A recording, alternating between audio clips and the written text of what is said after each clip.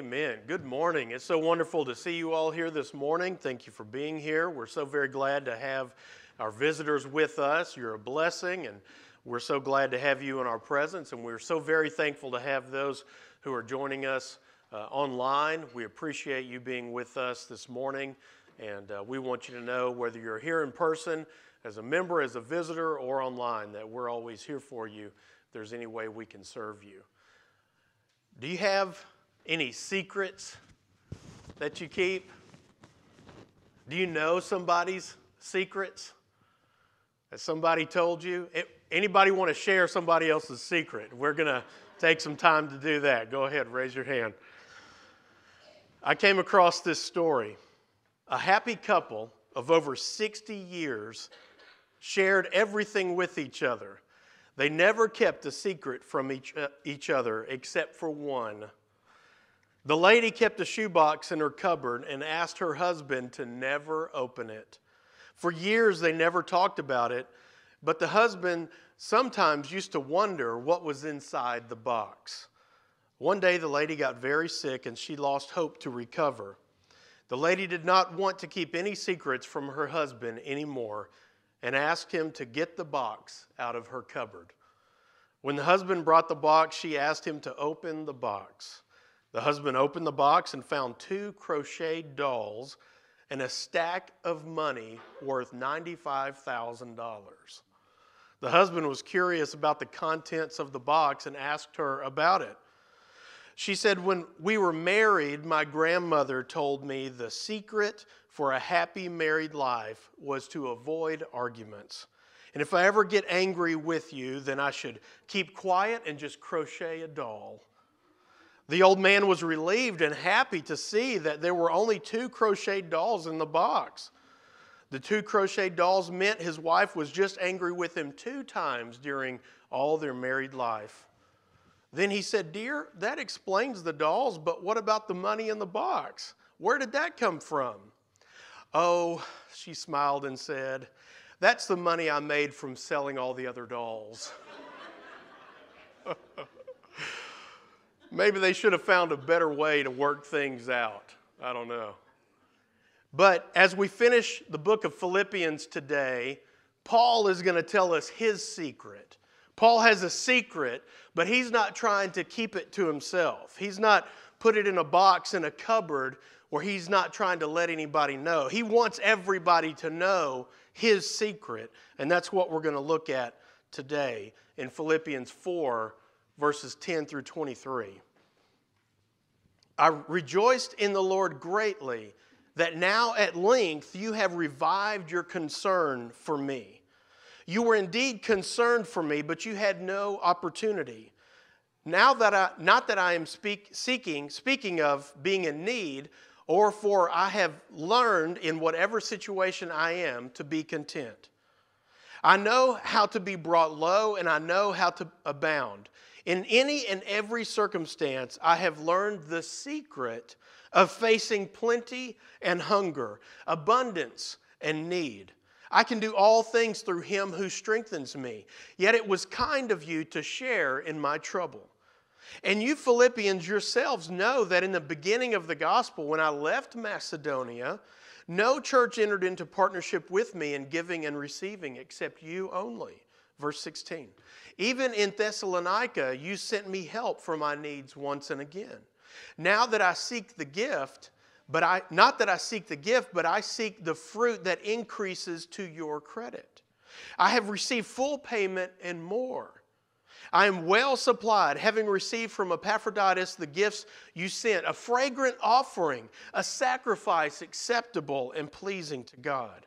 And my God will supply every need of yours according to his riches in glory in Christ Jesus. To our God and Father be glory forever and ever. Amen. Greet every saint in Christ Jesus. The brothers who are with me greet you. All the saints greet you, especially those of Caesar's household. The grace of the Lord Jesus Christ be with your spirit." Now in Philippians 1:5, he started expressing his thankfulness for their partnership with him in the gospel. And now at the end of the letter, he picks up, in verse 10, he picks up this same thought of his thankfulness for their partnership. And now he's thanking them for their financial support that he's given them. And so, for some reason, though, he says, he lets us know the Philippians have not been able to support him. They hadn't been able to make a contribution, to give an offering. And we don't know why. We don't know if because they lost touch over the course of his missionary journeys. We don't know if because of extreme poverty, which had been written about, they were just simply unable to. There was nothing to give. Or perhaps they didn't have anybody who could travel to find where he was and take a gift that they had. But for whatever reason, they were now able to revive, as he says, revive their support for him. And then in verses 11 through 12, Paul wanted the Philippians to understand something really important. He said that their gift that they sent him from Epaphroditus meant a lot to him. But what was more important to him, what meant more than the financial gift, was their concern for him. And so that's something that we see here that's important. It's not, we don't see the emphasis on the money, on the offering. We see the emphasis on the concern for the work of God. Do you see that? And so Paul also seems to take great care so that they don't get too worried about his condition. He wants them to know he's okay, that right now he doesn't need anything else. He never wanted to be a burden to anybody, although he greatly appreciates their concern as well as their support. And then he writes, I have learned in whatever situation I am to be content. What does it mean to be content? We might say that it means to be satisfied, to be pleased, or to be appeased. But think about contentment, because it's not complacency or some kind of false peace, where you know things are bad, but you're pretending like you're living in la-la land as if they're not. That's not what contentment is. It's not pretending circumstances are good when they're bad. It's not just trying to see the positive side to every problem. It's not denying reality. That's not contentment. But it's interesting, when you see in English throughout the New Testament, different words used, different times authors use the word contentment.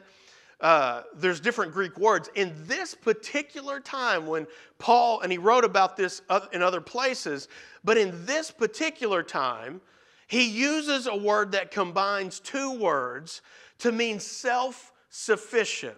So he takes the normal word for contentment, but he adds this other word that means self, and he's saying self-sufficient. Now, at first, that doesn't sound right, that's the way he should say that, or we don't understand why he would say it that way. But it was used to describe the person who, through discipline, had become independent of external circumstances.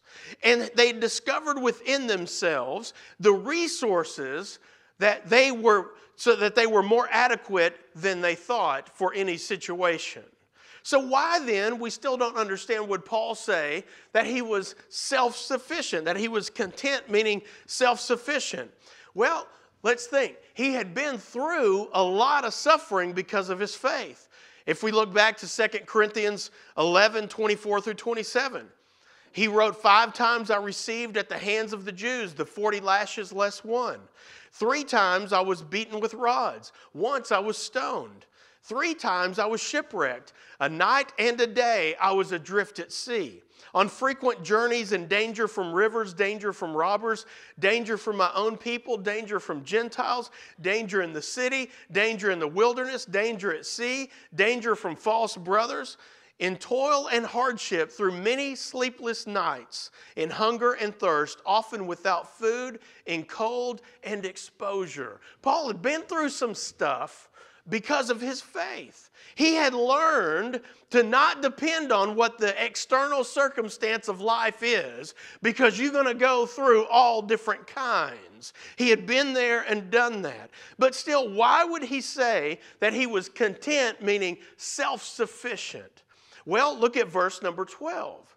And in verse number 12, he writes, I know how to be brought low, and I know how to abound. In any and every circumstance, I have learned the secret of facing plenty and hunger, abundance and need. So he knows some secret that he's learned. And that word for secret there, it implies some kind of mystery. There's some mystery there. And yet he's not going to hold this secret back. He's going to let us know, because somehow he'd been able to go through the highs and lows of life, the ups and downs of life, and be content no matter what the situation. So how has he been able to weather these storms in life? Well, the secret that Paul is going to tell us is what one author called the only secret we need. And he says it in verse 13. I can do all things through him who strengthens me. That's Paul's secret. I can do all things through him who strengthens me. The secret is out. But the problem is how often is it misunderstood? Because oftentimes we hear that verse used, and it's, I can do all things. I can score that touchdown. I can land that job. I can get that raise. I can accomplish that thing, or whatever I wish is going to happen. And that's how it's used in kind of this positive thinking way. But that's not the context of what Paul is talking about. I can do all things. Does that just mean I can achieve and do whatever I can? If you can dream it, you can achieve it? Is that what Paul's saying? That doesn't sound like what he recorded in 2 Corinthians 11. That doesn't sound like what he's talking about throughout his letter when he's talking about joy and suffering and in the immediate context here. So what does Paul mean? He says, I can do all things through Christ who strengthens me. It says him, but Christ isn't in the Greek. It says him, but we know that he's talking about Christ. But Paul understood that the circumstances of life could change at any moment. You're not guaranteed the next second. You have no idea what's going to happen in the next moment of your life. But none of the circumstances in his life defined and determined who he was. So no matter what happened in the world around him, even no matter what happened in his own mistakes that he made, his own sin, his own shortcomings, he said, I can do all things no matter what happens through Christ, through him who strengthens me. Now, he wasn't in denial of reality. He wasn't in denial of what life would throw at you. He was well aware of the good and the bad. But his secret was that no matter what was going on, he could make it through if he was holding on to the hand of Jesus. That was his secret. And he's not trying to keep it to himself. He wrote it down so that we could have it today. The Greek says it like this. I have it there on the screen. All things I am strong for in the one who strengthens me. Do you see how that, just reading it in the word order of the Greek, helps us understand what Paul's saying? All things I am strong for. I can make it through anything in the one who strengthens me. So what is Paul saying? I can make it through whatever life throws at me. And we've got people in our own congregation right now where life has thrown some terrible, tough stuff at them, right?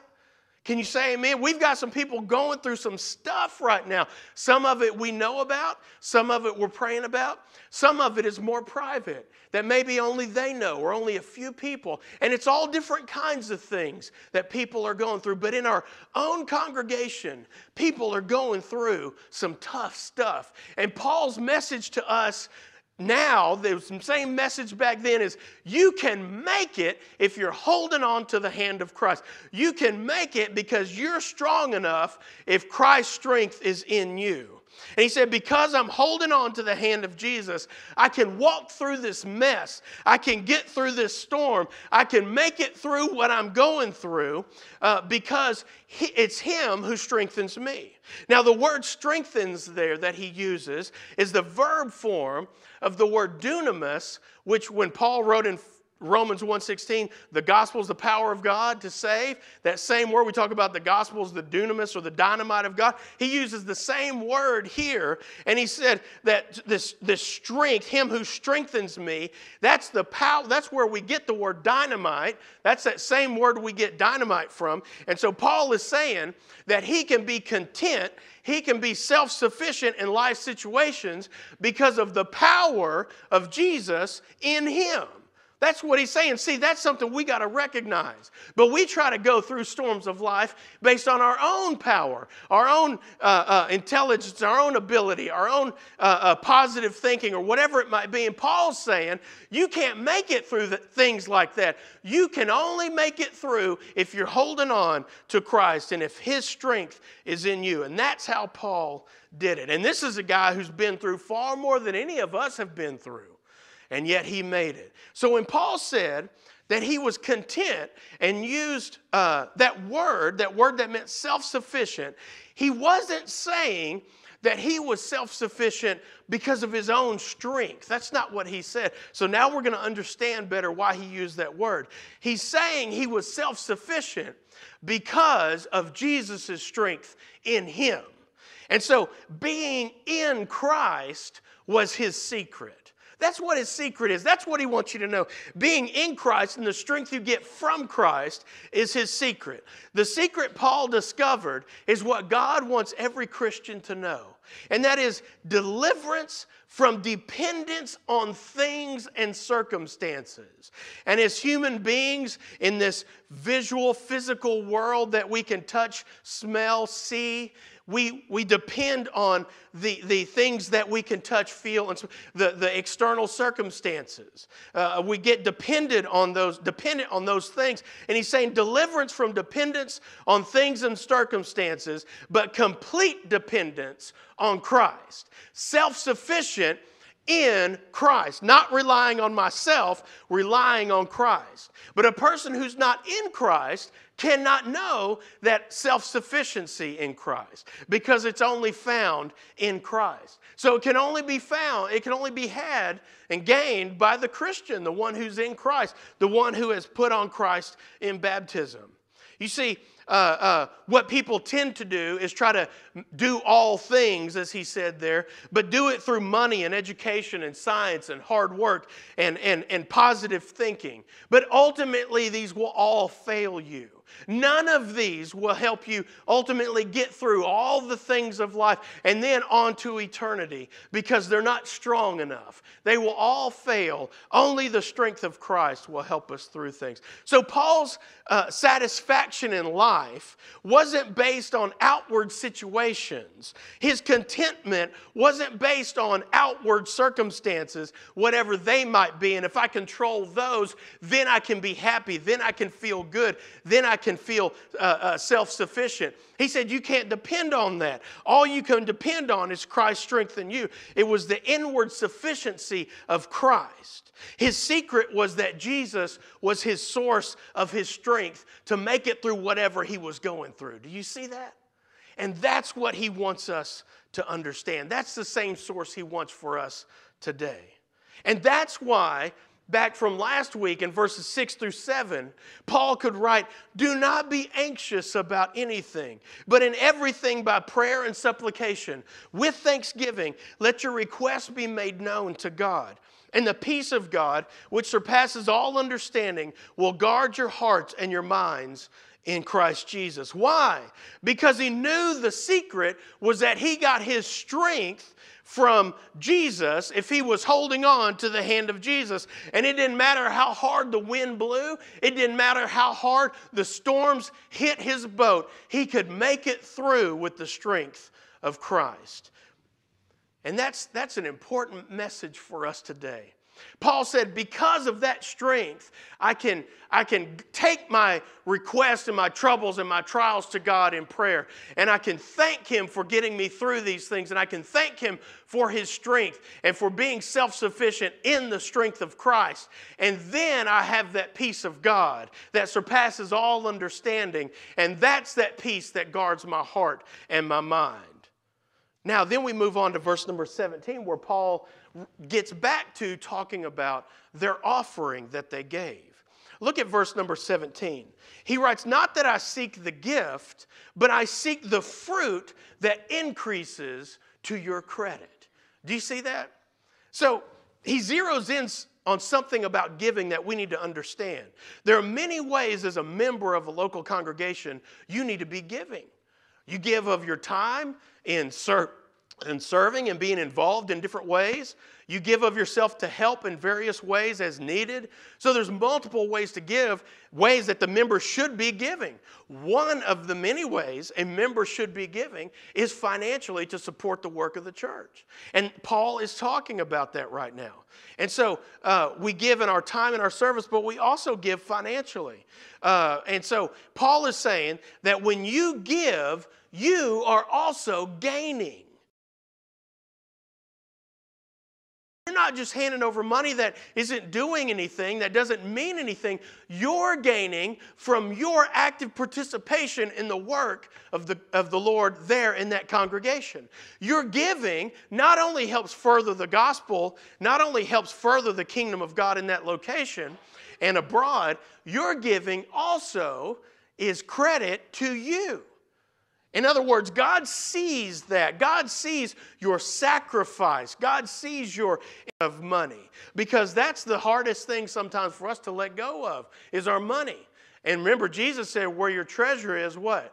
There your heart will be also. So it's a sign of where our heart is. When we give to the cause of Christ, when we give to help support the local congregation and the work that the elders have set forth for us to do, then we're showing that our heart is right with God, that our treasures are in heaven, that our heart is on heavenly things because we're putting our money where our heart is and where our treasure is. Does that make sense? And so, look at verse number 18. What else does Paul say about their offering? A fragrant aroma. It's an acceptable sacrifice, well-pleasing to God. So when we give generously to the work of the church, it's well-pleasing to God. So I want to ask you something. Just think, have you been giving? And if you have been giving, how has your giving been? Has it been going up to God as a fragrant aroma, a sweet-smelling sacrifice? Is it a well-pleasing sacrifice to God? And if you've not been giving, then think about that. And think about, what does that say? And are there some things I need to pray about? Things I need to maybe work through? Because where my treasure is, there my heart will be also. And if my heart is on heavenly things, and if my heart is for the cause of Christ, then my money's going to follow. And I'm going to give accordingly to help support the work of the church. You remember in the Old Testament, they gave sacrifices, right? And what did God require of them in their sacrifices? He said, bring the thing that you like the least. Bring the thing that you're going to throw out. Bring the one that you're not going to use, right?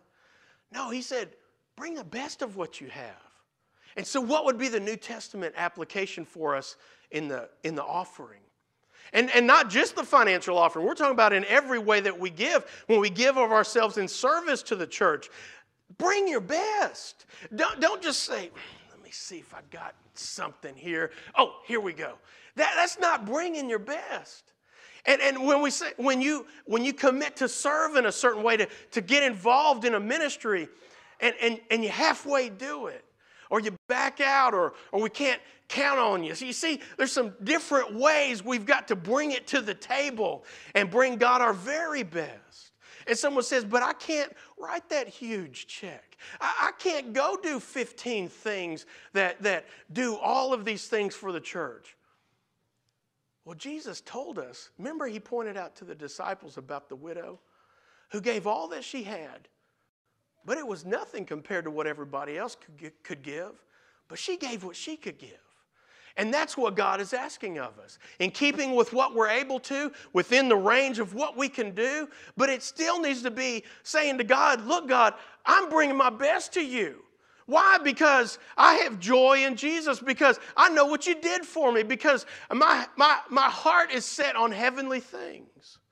And so that's how we live our lives, not only in giving financially, but in giving in all of different ways to the cause of Christ. And then look at verse number 19. Remember, he started off saying that it's a fruit that is a credit to you. Look at verse number 19. Then Paul says, and my God will supply every need of yours according to his riches and glory in Christ Jesus. You see, part of when we give of ourselves and give of our resources to the church, to the work of the church, we're putting our trust in God to take care of us. And instead of holding on to that and saying, and that's easy to do. It's easier to hold on to it. Now, not for everybody, but for some of us, man, it's hard to let go of some stuff. Maybe some people can let go of their time but not their money. Maybe they can let go of their money but not their time and their help.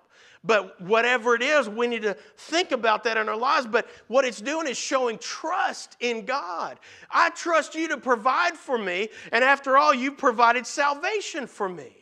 And my trust is in you to provide for all my needs as I provide for your work here on earth. See, when I trust God to take care of me, then I can give sacrificially in different ways. And I can see that God continues to care for me. And finally, Paul closes in verse 20.